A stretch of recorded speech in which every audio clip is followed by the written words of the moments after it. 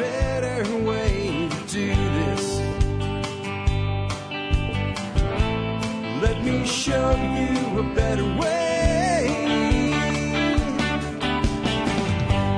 You don't have to be another face in the crowd. You don't have to live the way they tell. Hi folks, it's Jack Spirko with another edition of the Survival Podcast. As always, one man's view of the changing world, the changing times, and the things that we can all do to live a better life if times get tough, or even if they don't. Coming to you once again from Hot Springs Village, Arkansas, high atop the Highway 7 Ridgeline from TSPN, the Survival Podcast Network headquarters. Today is Thursday, October the 13th, 2011, and this is episode 762 of the Survival Podcast. Today we have a really cool show. I have a guy hanging on the line right now, Mr. Tom Haile, who was a member of the Peace Corps. Several of you have asked me why I include the Peace Corps folks in the MSB National Service discount. I think after you hear today's show, you'll understand why. And I think maybe it'll give you a new view of the Peace Corps and the survival skills that people who have participated in this program often bring to the table. And, well, the ability they have to look at, unfortunately, what might end up being some of the future of the United States if we continue in our reckless ways, specifically from an economic standpoint. Before I bring Tom on, though, let's go ahead and take care of our sponsors. They do a lot to help take care of you. Sponsor of the day, number one today, Ready Made Resources. What more can you ask for from a company than for their name to tell you who they are and what they do, and then for them to do that? And that's what Ready Made does. All the resources you need for your preparedness, Ready Made and ready to go on their website. Point, click, and buy sent to you, right to your front door with first-class service, great pricing, and if anything ever does go wrong, Robert and his guys over there are going to make it right. You know, I like to deal with smaller companies, and that's who I've tried to keep, stay with the sponsors that started with me, with those smaller companies to provide that first-class customer service. There could not be a better example of that than Ready Made Resources. So whatever you need for your prepping, consider stopping by their website today. Next up today, bulkammo.com. I do a lot of talking around here about silver and gold, precious metals. There's the third class of precious metal that I think we also need to make sure we have in stock as well. It's called copper jacketed lead or ammunition. Without sufficient ammunition, your guns are nothing but really expensive clubs. And if you're just going to have a club, you might as well go buy a baseball bat. If you want a firearm, you want it to be able to operate at optimal condition. You want to be able to operate optimal condition as its operator. Well, you need ammunition, not just so it's there when you need it, but so that you can train and practice with it. And we all know when we get to the range, you go through more ammo than you think you will. So check out Bulk Ammo for great pricing on exactly what they're advertising. Bulk Ammo, large quantities of the most common calibers at the best price with lightning fast shipping. Next up, remember, you can connect with me. Best ways to do that online through social media. Facebook, YouTube, and Twitter. Links at the website to all of those. Please get on our forum if you have not already done so. I don't even post to the forum a lot. It's my own forum, but I certainly read it all the time. I get a lot of great information on there. And what I've seen are thousands of members of this community connecting with each other, both off and offline, through relationships formed and information shared on our forum. Just go to thesurvivalpodcast.com, click on forum, and you'll find your way there. Next up, remember, you can support the show at 20 cents an episode by becoming part of the Members Support Brigade. If you do that, you get exclusive content available only to members. You get discounts to over 29 vendors now. You get over $100 worth of free ebooks. You get some video content that's available nowhere else. And remember, I'm constantly working to make that program better. I'm always looking for people to bring on board as the next vendor that we can add that will bring new value to you guys, or new content that we can add there for you. So do consider joining it. Again, you're supporting the show at 20 cents an episode. And if you're buying stuff in the industry, if you're buying preparedness items, if you're buying gardening items, if you're buying tactical items, if you make that part of, kind of your annual budget, the program absolutely does pay for itself. I had many people in Salt Lake tell me some of the best money they've ever spent has been on and through the Member Support Brigade. With that, let's go ahead and get into the main topic of today's show, which again is about the Peace Corps and what service in the Peace Corps is like. And again, I have on the line Mr. Tom Haile, who's been a member of the Peace Corps, spent 2 years doing that. Prior to that, he lived in Texas. Now he's back in Texas again. He's had a tremendous amount of knowledge and a tremendous amount of life-changing experience as being a member of the Peace Corps. Hey, Tom, thanks for joining us today to share your experiences with us on the Survival Podcast. Thank you very much, Jack. Hey, Tom, could you just give people kind of the synopsis? Who is Tom Haile? Where are you from? That type of thing. What are you doing now? I mean, you're out of the Peace Corps now, so kind of what was your background before and now after? Oh, well, I grew up in Katy, Texas, and I had never really left Texas until I became drinking age. So I was in college and was able to travel a little bit. And once graduating from Lamar University in 2000, I started working as a computer programmer. Had various jobs, moving around every couple of years and stuff. And I just got a little disenchanted with the day-to-day grind of it. I was, had the house in a nice area and the friends and all that, but just something was missing. And so once I got married, my wife wanted to do Peace Corps and I wanted to do Peace Corps based on talking to other people that did Peace Corps. And it was just like, wow, let's check it out. Let's do it. It was at a great time in our life that we were able to just kind of cast off a lot of material and move on. We volunteered at various places before our Peace Corps service started. It took about a year to get the paperwork done and the medical, and we ended up in Washington, D.C. With our group in a room in a hotel and meeting people that we had no idea they would become lifelong friends.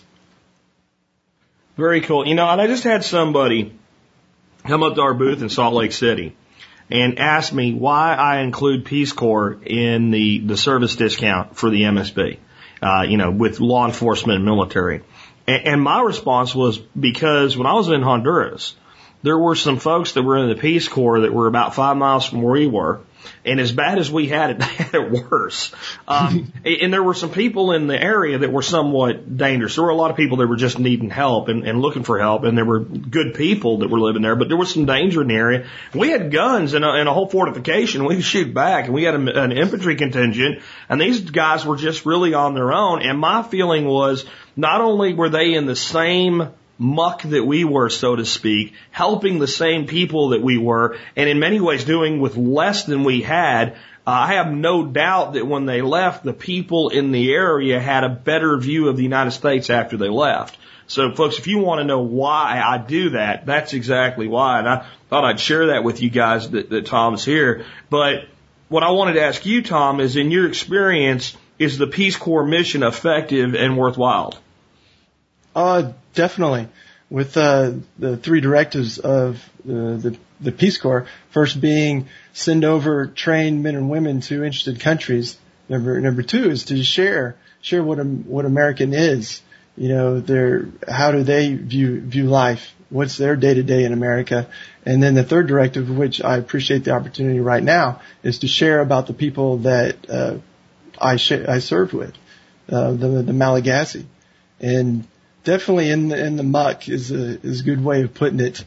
There various experiences in Madagascar. When you're walking around with a bunch of people carrying knives and shovels and all sorts of dangerous implements of death. If you watch them hunt, it's very, very interesting and very rewarding.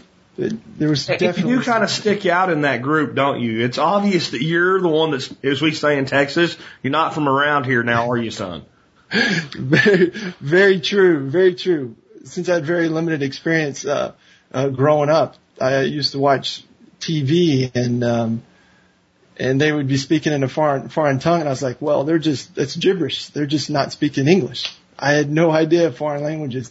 And then once I got to college and met people that weren't American, then I started to really realize the differences in culture and perspective and points of view. Do you think that's one of the reasons the Peace Corps requires somebody to have a college degree? I've always kind of found that as an unnecessary roadblock. I looked at it as a service that I think that anybody can be educated to do, and I've always kind of had an issue with that. Well, I think there has to be a certain foundation or broadness of education for the Peace Corps to accept someone. There's a lot of different sectors that the Peace Corps is in, environment, health, education, even small business. And countries, they can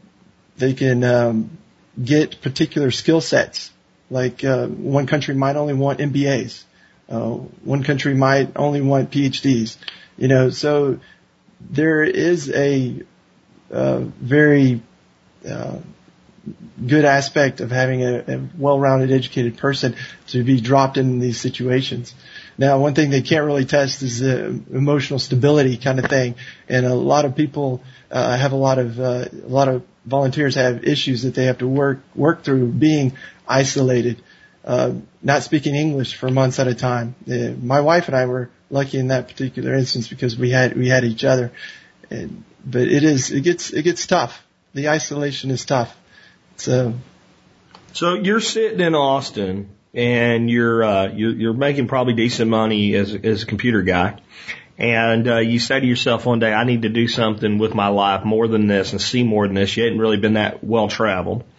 And you decide on the Peace Corps, and you're sitting there as a computer guy in Austin and, Texas, Silicon Valley, basically. And what made you think you had something to offer these other folks around the world? Well, from my personality, it's like I like to kind of jump into the unknown. It's like sink or swim. I wanted to go somewhere and see how they lived, kind of get outside of America, kind of detox from American materialism, and I thought that I could offer insight, maybe even a little bit of a larger perspective, if gaining a viewpoint outside of their own culture, kind of being outside of the box, looking in. And I was really looking forward to the training that Peace Corps offered. I mean, there's just a whole list for environmental volunteers to get to go through, from tree grafting. We covered bees, permaculture was introduced, and we were able to harvest corn and rice and dryland farming, also in the wetland farming. Even the basic skills of haggling, going to the market and haggling, and gardening and compost, of course, and cleaning fowl, goose, chicken, ducks, and even animal husbandry. And being an fairly educated individual, picking up those skills, it was very, very enticing. And then also, even more so, is being put in a situation where I could share that to those that are interested. It was very enticing, and I was very glad that I did it. So, what did you think maybe the biggest benefit you got? What did you gain from 2 years in I think Madagascar is where you were for your entire experience? Yes. In Madagascar. We traveled around Madagascar, so we got a good feeling of the different regions and dialects. Some were very difficult to understand, but I'd say that the biggest benefit that I got was kind of a connectedness, humanity, how humanity is connected. We're all going through the human experience, no matter what our origin of birth is, and being able to see one culture different from another culture gives a lot of insight into one's culture. So into the American culture, and culture being kind of like the invisible hand, not of economics, but of course of Americans' culture. It's like more like a fist of culture, which will strike people down and keep them in line, kind of social justice kind of thing. And getting insight into that makes it a little bit easier to cope in American society. It's like understanding that a lot of the issues that we have are solutions to problems from the past, and we just keep on propagating a solution turns into a problem, as we need to find another solution for the past problem, and not getting tied up in that downward spiral, but just realizing that can do with less. Being in Madagascar, there was no running water, no electricity, and we had to sometimes leave the village to go get vegetables. And when the boats wouldn't come, vegetables weren't there. So making do with what the locals are doing. I mean, they're surviving. They're doing it. Sure. We're sure. eating But wait a minute. I mean, Tom, you're in the Peace Corps. Aren't you supposed to be one of these peacenik hippies, all for all these social justice, Oakland and Chicago style? I mean, are you actually telling us that going over there and serving in that capacity taught you that maybe government fixing it with a fist isn't the way to go?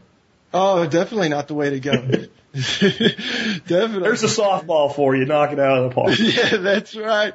Well, there's many instances that we would travel around and we would see foreign aid. We went through one village and saw a bunch of people sitting outside of a big silo-looking thing, and it was like, what are they doing? And seeing sacks of USAID rice, and they're just sitting around waiting for the food to show up. And so seeing people sitting outside of this silo thing waiting for rice to show up, and it wasn't even a lean time. But if it's free, you might as well get in line, right? That's right. It's totally free. Get in line. But then other instances where we saw the government aid just kind of fall flat was another village I was on. I went on 2 medical missions as an interpreter with by the Holy Spirit. And on one of those, we were visiting small villages around, and I saw canisters, empty oil canisters fortified with vitamin A. Where is it now? It's like a one drop scoop. Sure. And then kind of going up the highway on the east side of Madagascar, you see these old, broken down, rusted tractors, relics of exporting the Green Revolution. And the area we were in was very wet. There's no roads to each of these. I guess you would say they're rice fields, small rice fields, kind of on the hillside, and things of that nature. And it was just, where's government then? Yeah, and I mean, from what I hear you saying, while you and your buddies are out in Madagascar teaching the people how to grow rice sustainably, foreign aid is dumping bags of dried rice on their doorstep. Right. It's just like... nothing changes, right? Give a man a fish and feed him for a day, teach him to fish and feed him for his lifetime. Right, exactly. And that's one pretty cool aspect of Peace Corps is we were taught to teach teachers to teach. And so these techniques you'd go into villages and you were basically looking for, kind of as Jared Diamond describes in Collapse, you're looking for the big man. So the big man would be the influential member of that community, not one that's elected, because usually they don't want to have anything to do with politics. And you find those influential members of society that people just naturally listen to. And you teach them the technique, you show them the benefit to it, and then they'll propagate it forward. They do your job for you. Yeah, I mean, I've listened to Lawton and Mollison from the permaculture world talk a lot about going in and doing things like that. And I kind of wanted to tell you a little story here and see if maybe you have anything that would relate or be similar to it. They talked about, Jeff Lawton talked about going to this one place somewhere in South America and taking these people from a slash and burn agriculture system to a chop and drop. And basically going from annuals to perennial trees and bushes. I mean, they're in the tropics. I mean, it doesn't make sense to not utilize and harness that type of stuff there. So they set them up and they explained everything, and they got the big man on board, the guy that's like, the leader within, so to speak. And they thought they had done everything right, and they came back a year later and everything was messed up. And the reason it was messed up is they weren't clear about the whole when to cut. So if you're going to cut for chop and drop, you do it in going into the rainy season so that the stuff doesn't dry up, and so it's there on the ground, and so the moisture accelerates the breakdown of the material, and that's what you do. And that way you lose your shade at the time of the year when you can afford to lose it. The trees coppice, and you're back to canopy by the time you get into the dry season, and you've got that layer of mulch down. Well, since they were slashing and burning, they cut their stuff in the dry season. because that's when you would want to cut it to burn it. So they changed what they were doing, but the people cut the stuff at the worst time of the year, so they were kind of back where they started. And I think that, like, that's a learning experience about this, cross-cultural stuff, that one little nuance can wreck a system. Oh, definitely. Definitely. We were teaching clay stoves and make sure that you get the right mixture of ash and the red clay and getting that just right. And those are instructions that have to be followed correctly. We also did, like, it's I guess in Mazah, it's manioc grafts, and they have to be done correctly, as in you pick the top portion of the graft from the manioc that produces the big leaves that they would pound up and make a side dish out of, and you take the manioc that goes in the bottom of the big tubers, and so that when you put them together, you get the best of both worlds. And so those little details, they had to have been worked out ahead of time to bring that technique to the people, because they have a lot of different varieties of manioc, and getting the small tuber with the small leaves wouldn't work out real well. And so there was definitely a lot of exchange with the locals to get that straightened out. Yeah, it'd be a total failure if they went with both dwarfs. Yeah, so I mean, and I guess another thing maybe you guys are doing there, and I'm spitballing here, but I'm thinking you're probably going into these countries, finding indigenous people that already know what the heck they're doing, and this was information everybody had. You're kind of restoring the knowledge, so you're probably learning as much as you're teaching.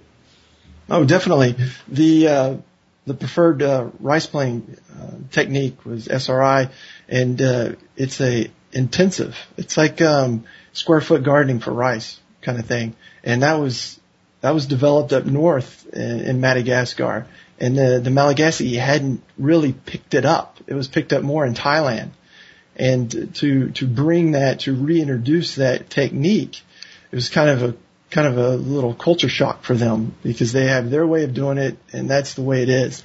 But to show them, we planted a field, we prepared and planted a field, and we got 4 times the yield. And, it kind of perked up their ears, and they started paying attention. And my wife especially really spearheaded, picking up, grabbing the heads of the different little loose organizations to have a training, to get them involved, to get them to try it and see it. And I don't think it really took off until the big man, who was our counterpart, started doing it. He really started seeing the benefit. And we've left since then, but last I heard, he's still doing SRI. So with him spearheading it, I'm sure it'll be picked up. It makes me think of people like working in the cities, with gang groups and stuff like that. The only way they ever get any traction is to get buy-in from some of the people in the community that already have the respect, and to basically funnel everything through them versus go in and lecture as an outsider. Oh, totally. We would have to be, kind of initially, we would have to go around with our counterpart or his brother in order to even be heard, kind of thing. Because it's just, you gotta have the respect of the big man. So let's talk about some of the projects you did. We've kind of talked about growing rice, but I have a whole list of stuff you guys did here. You mentioned this one. So you were teaching these folks how to make clay stoves? Yes. It was really, really simple, just a clay ring, Anything better than a 3-rock configuration would be better. So we did a ring, and that would give them 50% more efficiency with their fire. And we thought about migrating to a 2-pot method with a chimney, but it was a little sophisticated for the rural area. We had a number of people pick this up, and especially effective for the soup kitchens, or the soupies. They're like a little restaurant that they would have a huge pot, and it would be going all day, because you never know when somebody will show up and want some soup. And so they would conserve a lot of firewood by using one of these massive, essentially it's a clay ring. Sure. You sit and you wonder how these people that live there with these resources around them don't see them as resources. I mean, it doesn't take a genius to make a ring out of clay. But I guess that a lot of this stuff gets lost, and if you grow up seeing somebody do something a certain way, you just keep doing it. The next one on your list here is taro and cassava grafting. From what I know, taro is a root crop. It's like I think described as the potato of the tropics. So you're grafting that, or am I thinking of a different plant?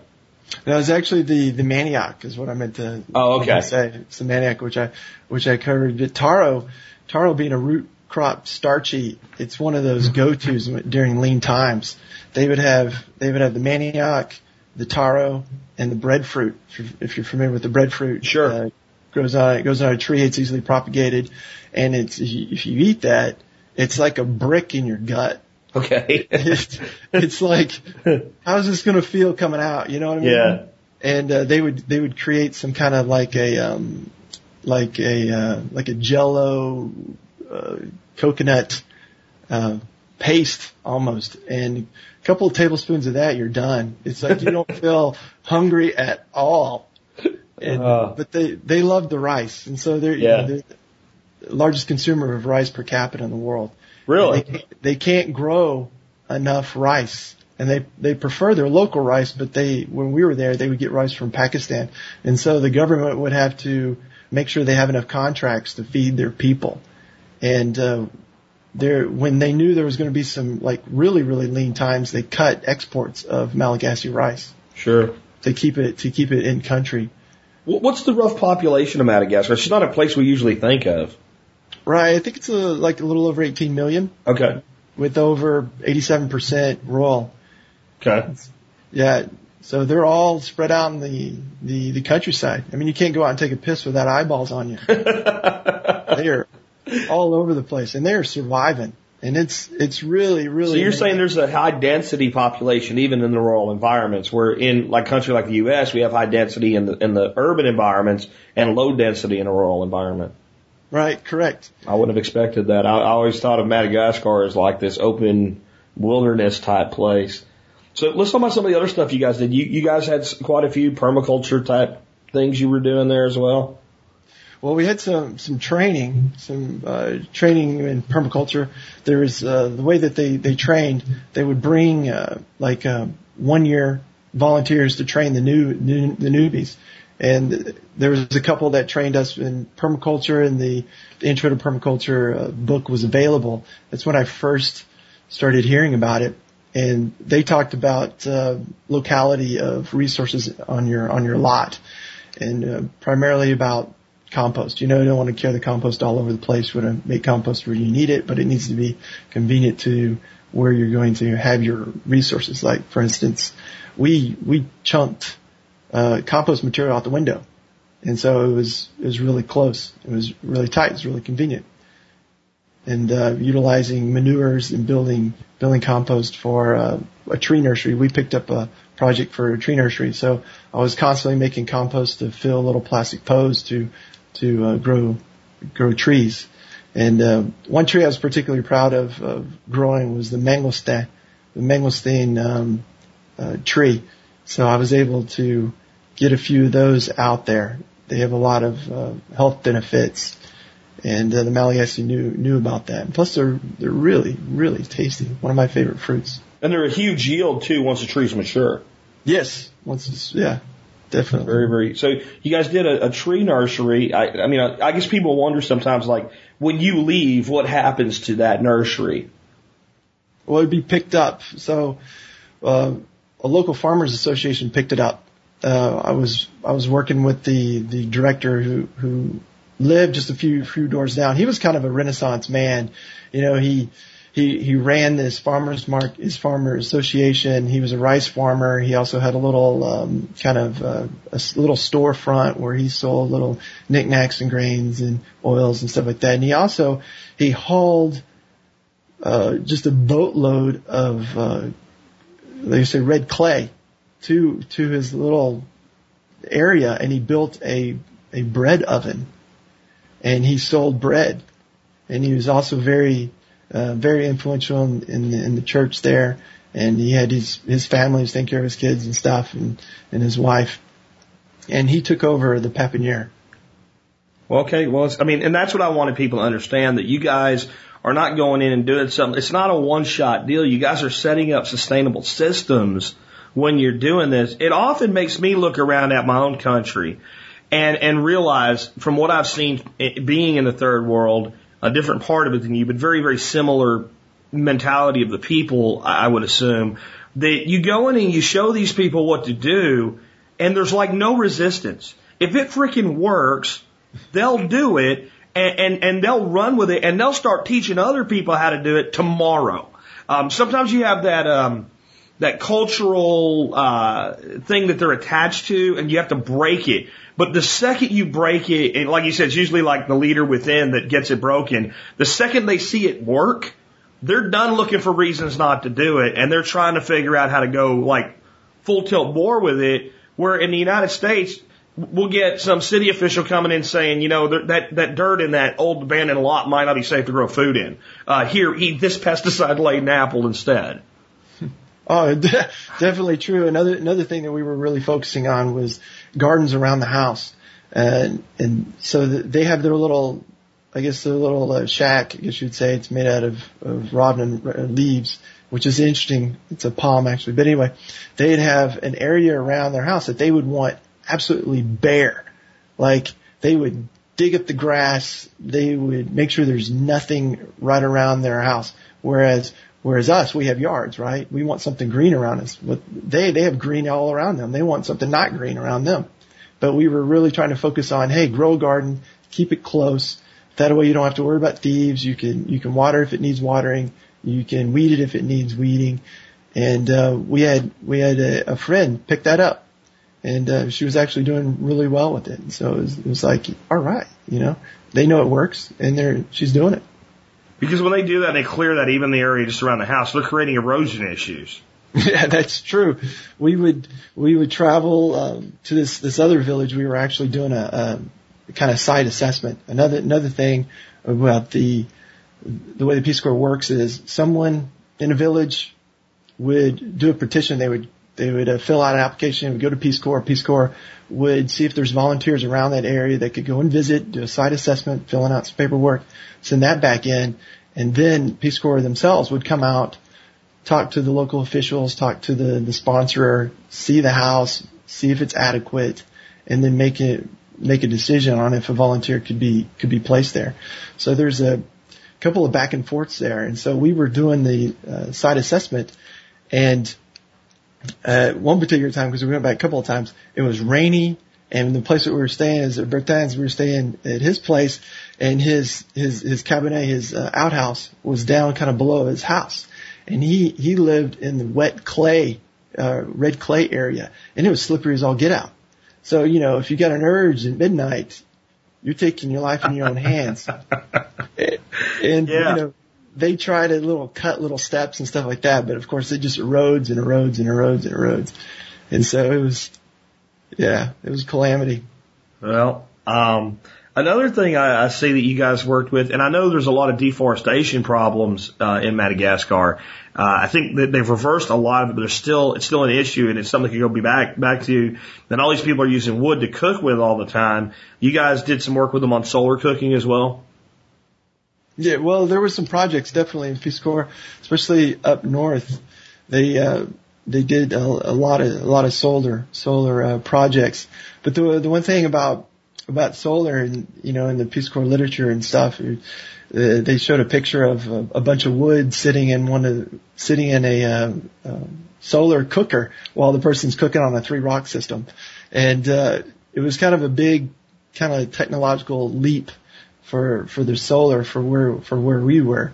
But one thing that we got a pretty good response of during training with our host mother was it's a hot basket. This thing it's great.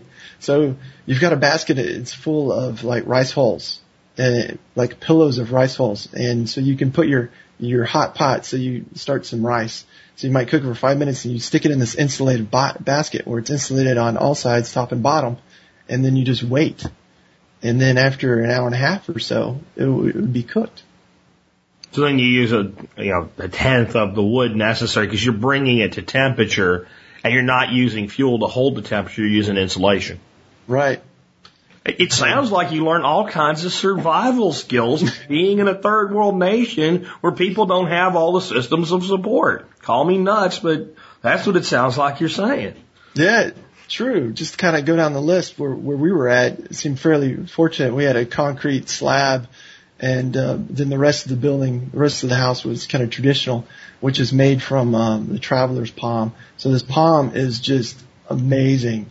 So from the broad leaves, they can split them and they put them on like roofing tiles. And then the walls are made from like the spine of those palm leaves, which are cut and dried, and they're stood on end kind of horizontal, and they form the walls. And then traditionally the floors are made from the trunk of that tree, where it's split, dried, and then split to lay flat. And so from this one traveler's palm, they can get 90% of their house. Unbelievable. It's really amazing. And so that's what we had. And just from day one, I was able to get a 55-gallon plastic barrel. The volunteers before us had one, which they used for like just a bucket shower. And then I talked to my partner, and I said, hey, I need bamboo. You know, the gargantuan big bamboo they cut in half, and they chisel out the little portions in the middle and stuck it up so that it would catch the rainwater. And it just filtered right into that 55-gallon barrel. So basically you made rain gutter out of bamboo. Right. Yeah. And so I had that 55-gallon barrel up about 2 or 3 feet, and I had an extra spout from our Berkey. Our Berkey is like a Berkey water filter, and I just plumbed it, and so I had running water. Unbelievable. And I mean, I'm having a dumb moment with the bamboo rain gutter. It kind of like just screams out, this is what I was, one of the things I was made to do. And I think that when we live in a world of Home Depots, we lose that. I know I gave away to a guy when we were breaking down the camp in Honduras. We had, different stuff that we just didn't want to take back. And one of the things, we had like a stick. It was like a 10-foot stick, a 1/2-inch PVC pipe. And you don't do a lot with one, because you're not going to go down the street and get another one or a coupler. But I gave this dude that stick of pipe, and he was really happy about it. I mean, getting another rain barrel, I guess it puts it in perspective that these things that we take for granted, 1/2-inch PVC is dirt cheap. But if you don't have it, you got to make do with what you do have. Oh, definitely. Which, one traditional method of carrying water that the Malagasy had, there was this like giant bird that was on the island. So people, the Malagasy have only been at Madagascar for 1,500 years. So with evolution, there was a period of time that these animals evolved without humans. So they didn't evolve any defensive mechanisms. So when humans show up, these big birds like, hey, what are you? And then dead. And also there's like so many types of species of large lemur dead. So the Malagasy, they had these eggs, these huge eggs, kind of like bigger than an ostrich egg, that they would carry water in. And then they migrated to bamboo. So they would use bamboo as a container. It's all about the container, right? Sure. And then now they have plastic containers and metal containers and all that stuff. But they had everything they needed right around. And even today, it's like if I need something to tie something down, I look down for some kind of vine or something that I could use to tie something up with. Sure. If you need something, start looking around. And that's exactly the way they did things. So if they needed to carry something, they'd look around and be, oh, here's some good cordage from, bark of a tree kind of thing. And they would use it, and when they didn't need it, they would throw it back. So it was on the ground. Maybe something It's biodegradable. It becomes part of the soil at that point. So when I was in Central America, you mentioned birds, like one of the real staples to existence for people in these remote areas were poultry. Down there it was chickens and ducks, and most of the ducks down there were the Muscovy ducks because they're actually native to the area. Did you see a lot of use of poultry for sustainability in Madagascar? Oh, definitely. Definitely, especially the chickens. They were like prehistoric looking. They were like scrawny and scrappy, and you couldn't kill them with an axe. Well, yeah, I guess you could, but they would run around and in droves. and they would just wreak havoc. You had to have some kind of fencing up to keep some vegetation alive. And, you know, here comes a mama hen with her 10 chicks, right? Because since they're free range, they would lay eggs, and the owners would hardly ever find them. And so the chickens would run amok, and they were meant for survival. And so during lean times, they could find their chickens. And the way they would kind of keep them close is they would call them and give them rice every once in a while just to train them, so they wouldn't lose them forever. But they know their chickens. There was a particular instance where this one woman was walking through the bazaar, and she started yelling and screaming at this one guy who had a chicken, dead chicken up. And the reason was because she recognized her chicken. He stole it. So it's like rustling back in the Old West, they put your brand on. These people don't need a brand. They actually know their particular strain or individual chickens. Right. And they had chickens, ducks, geese, turkeys. The turkeys were pretty funny. The name of a turkey was, let's see if I can say it, because that was the name of the sound of the turkey. It was foreign, right? Because they didn't know the name of it, so they just made it up. And so they had definitely a lot of fowl. Yeah. And, I don't want everybody to think that it's all roses over there, though, because this is all cool stuff. You saw some stuff go on over there. We'll kind of finish up on, because I think it teaches us some things about, collapsed society and some of the things we may be headed for if we don't straighten up. You mentioned to me that you saw kind of cities just start taxing people and did it a little bit differently than we're accustomed to. Oh, yes. It's, I think our partner, was starting to pay taxes. And I don't know if it was, I think it was a top-down initiative. And it was kind of sold as being, good for the city, for these people that have money to contribute. And, it's kind of, as I say, it's that first fall of liberty and freedom, and really tugging on that, what do you would say? It's kind of like that, you're doing so well, why don't you provide kind of mentality. And, class warfare. Yeah, definitely. It's like the way I saw, so, they were voting. So there was like so many men that came together. One guy had a cap, and they all started picking up rocks. And I was like, what are they doing? They're picking up rocks. And, 3 of them kind of left off to the side.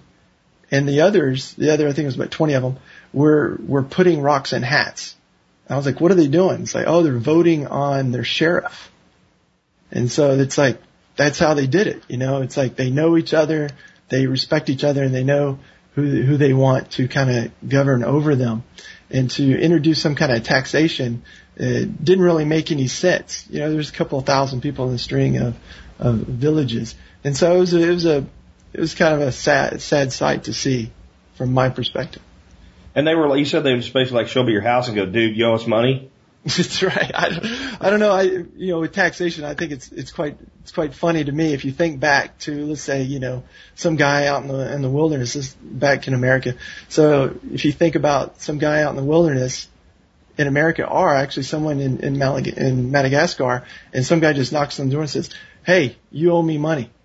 And if you don't pay, I got a couple of guys over here that'll put you in jail.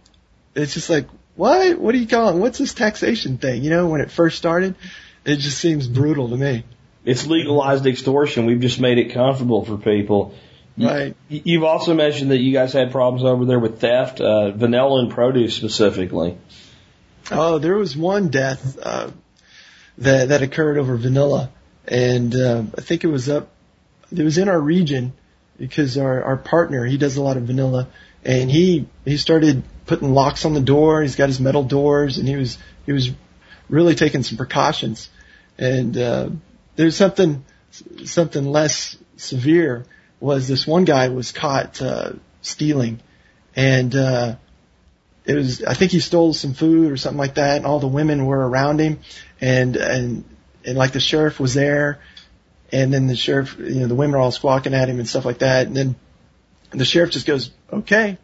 And then then they told the guy to run, and all these women just started beating on him with their shoe. The guy that's their discipline system. Right, and the guy had to run through the village. And get beat on. So not only did he get punished quickly and sufficiently, he was kind of like the old thing where we used to put people in the stocks. He was known now as being a thief. Right. Yes. Because over there you don't want to be in prison. So during the medical missions, we visited the prisons, both male and female. And the problem with the developing country, third world country, is they don't have the resources to feed the people in prison. And so it was up to friends and family to feed that person in that prison, or they would only get like very minute portions. And it was hard to see. I was really glad to be able to provide some medical service in my capacity. Well, I think people are getting kind of a new view of Peace Corps and what it's all about. Something we share in common, you mentioned road construction. That's what I went to Honduras to do. We built a road about 10 miles long where there formerly was a path. My experience is that it is one of the most meaningful things you can do for a society because it brings them the ability to be part of their overall economy, because it brings stuff in and takes stuff out. And it's something that's so basic to us in the United States. There's not a town in America you can't drive a car to. And there's no such thing. It just doesn't exist. Even if you have to take some dirt roads. But in a lot of countries, a road is a luxury. I mean, is that, because I've never been to Madagascar. Would you say there's places in Madagascar where that is the case? Where the road is a luxury? Oh, definitely. Yeah. So we were on one of the main highways, right? Which basically was a wide dirt road kind of thing. And going from where we were down south, it was fairly treacherous. It was rocky, it was hilly, it was slippery. We had 6 river crossings that you had to wait for the tide to rise in order to get across. They had recently had new kind of big concrete ferries, but moving up north to Montserrat from where we were, we had a number of river crossings where they had bamboo rafts. And so when you're with the car in the bamboo raft and the water is coming up to your ankles and you're like, wait, the raft is submerged. How are we going to make it? And getting across to these roads that are rutted, gutted, and hard to pass. You get stuck. We got stuck on a bridge. They had to cut the bridge in order to get across. And the roads were pretty treacherous. There was, I think one time we noticed that in our village that everyone was out with their shovels, and they were there to kind of cut the road, kind of make it look nice. And then there was a kind of a guideline where big, huge, really tall coconut trees were going to be a hazard in the next cyclone, so they had to be cut. And so they cut it, and then all the villagers, they came out and they prepared that tree trunk and they drug it. So it probably took 20 guys, and we drugged that thing to create kind of a pedestrian pathway where the road took a big dip, and it was always wet. And so they had to do their own road construction, and even moving about in between a bunch of villages where we did some work, we would come up against people that would rope the road off, and they would be working the road, and they would just ask for a donation. So you give them a little donation for rice or whatever, and they just keep working. And they're just making sure that they're funneling the water correctly so it doesn't keep eroding the road. So because it's that important to them that they're willing to go do it. I only ever saw one thing like that in my life, and it was one guy. In Panama City, there were always people, wherever you went, there was somebody panhandling or selling something that was really worthless, and they were just basically saying, I'm trying to do something so you give me some money. Then there was this dude, there was this road that came out of the backside of Fort Kobe and went along Veracruz Beach, and it was like a back way to the Bridge of Americas. And there was this dude, he got a shovel and a wheelbarrow. And there was potholes everywhere. And this dude would show up every day with his shovel, and he'd go off in the woods, and he'd shovel dirt and rock and gravel, and he'd fill in holes. And it was about a 10, 12-mile stretch. And that dude was there every day, And when he got to the end of the road, it was already starting their road at the other end, and he'd just start back at the beginning. And he did it every day for 2 years I was there. And people would just pull over in deuce and a halves or whatever and throw him a couple bucks. And it always struck me as odd why, like, nobody else ever showed up unless maybe he had it, he had a pretty good set of pipes on him on the arms from doing that all the time. He might have been protecting his territory, but it was a 12-mile road. And I've never seen anything else like that. So you've seen where, like, it's a community event. Oh, yeah, definitely. But also, hey, Jack, just imagine all the panhandlers, all the people on the side of the corner, on the corners asking, begging for money. If no one gave them money, what would they have to do to make money? Whatever they can figure out, right? Yeah, would they be fixing the roads? Would they be cleaning up trash? Would they be planting trees? I don't know. But giving them money doesn't give them the opportunity to innovate and adapt. And that's a shame. I'll tell you, I've got a road that leads up to my place, and if people want to start showing up and filling in potholes on it, I'll probably stop and give you $1 every day on the way out. I do think that is actually a business model that people, we pay taxes for roads. I'd rather pay the guy building the road, than pay the government and let them waste 90% of it and then give 10% to the guy that builds the road. Or the Chicago crime syndicate family that owns the company that builds the road, right? It dumbfounds me that as little as they have in the rest of the world, they actually come up with more efficient models, but that's probably why they come up with more efficient models. Right, true. Whereas, where we'll give $32 billion, for a USAID to do foreign relief work or whatever.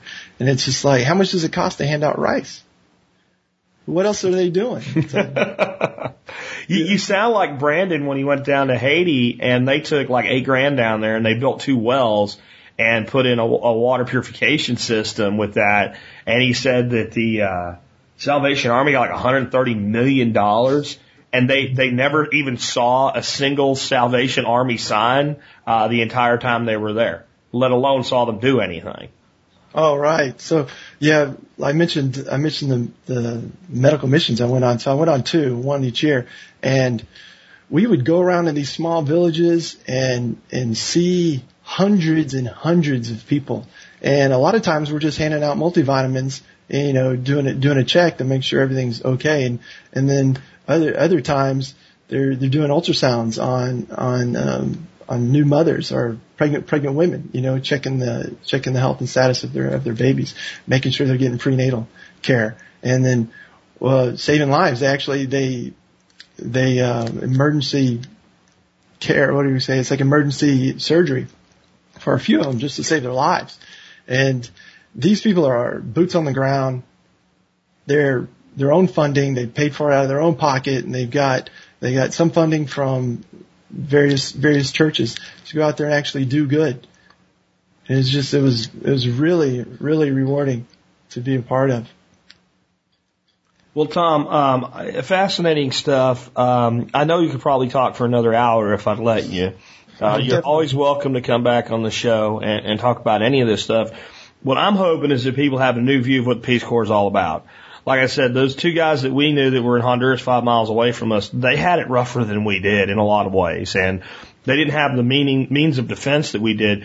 Kind of what I'd like to finish up with, though, is when you look around our country here today, not just there is some real cultural value in these other societies. I think they have better social relationships and all.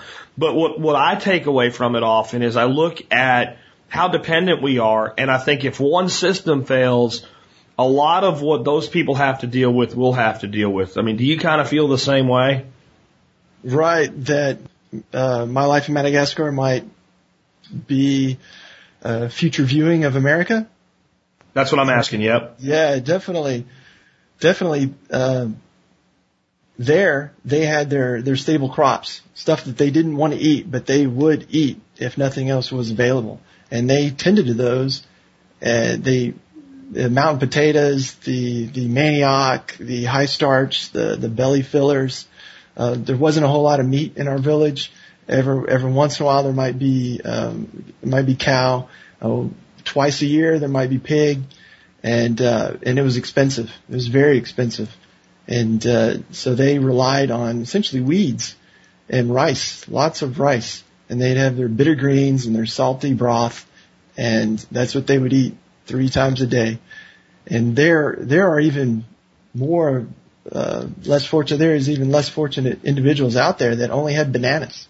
We heard stories when we were hiking across the Maswalas for a week that there's people out in the bush that only have bananas, and if they can, they'll cook them.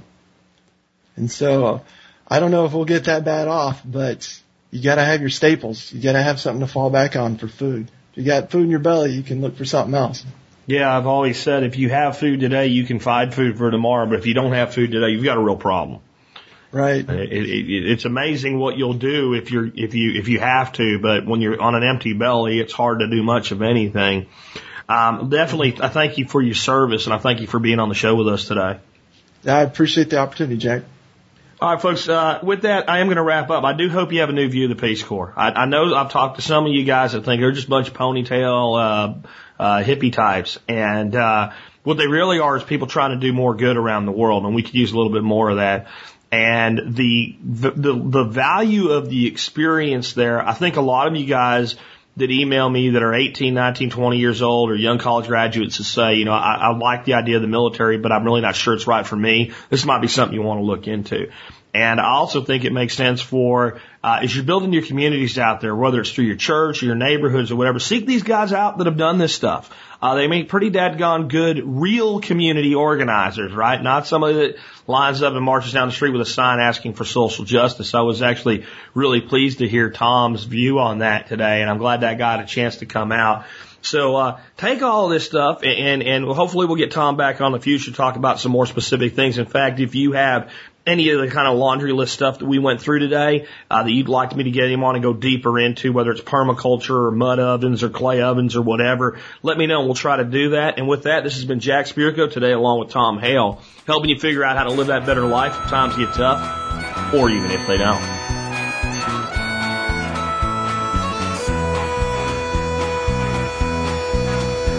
Well, I had to leave my family when the shot heard around the world, called up those British bastards that put me to the sword. Well, I died a lowly subject of king and monarchy. Yeah, I'm the first American who made this country free. What have you done with my country? What have you done with the founding truth? I gave my life so you could be free, and this is how, yeah, this is how you repay me. Well, I hit that beach a-running with an M1 in my hand. Before I got to cover, I was face down in the sand. Well, I'm proud to die on D-Day, and I'd do it all again. But time has shown me death and war breeds politics and sin. What have you done with my country? What have you done with the white picket fence? I gave my life so you could be free, and this is how, yeah, this is how you repay me. Yeah, I keep looking down, see it all go wrong. My blood mixed with the dirt that the Yankees call their home. Well, I never would have done it if I knew what they would do.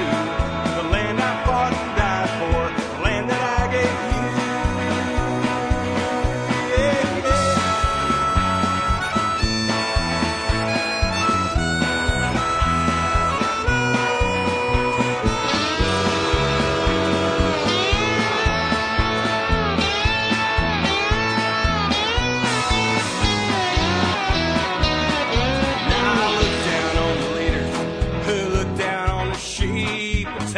Printed money and buy a big TV.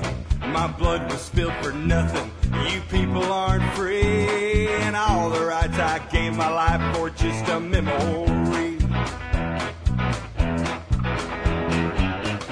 What have you done with my country? What have you done with the God of men? I gave my life so you could be free, and this is how, yeah, this is how you repay me.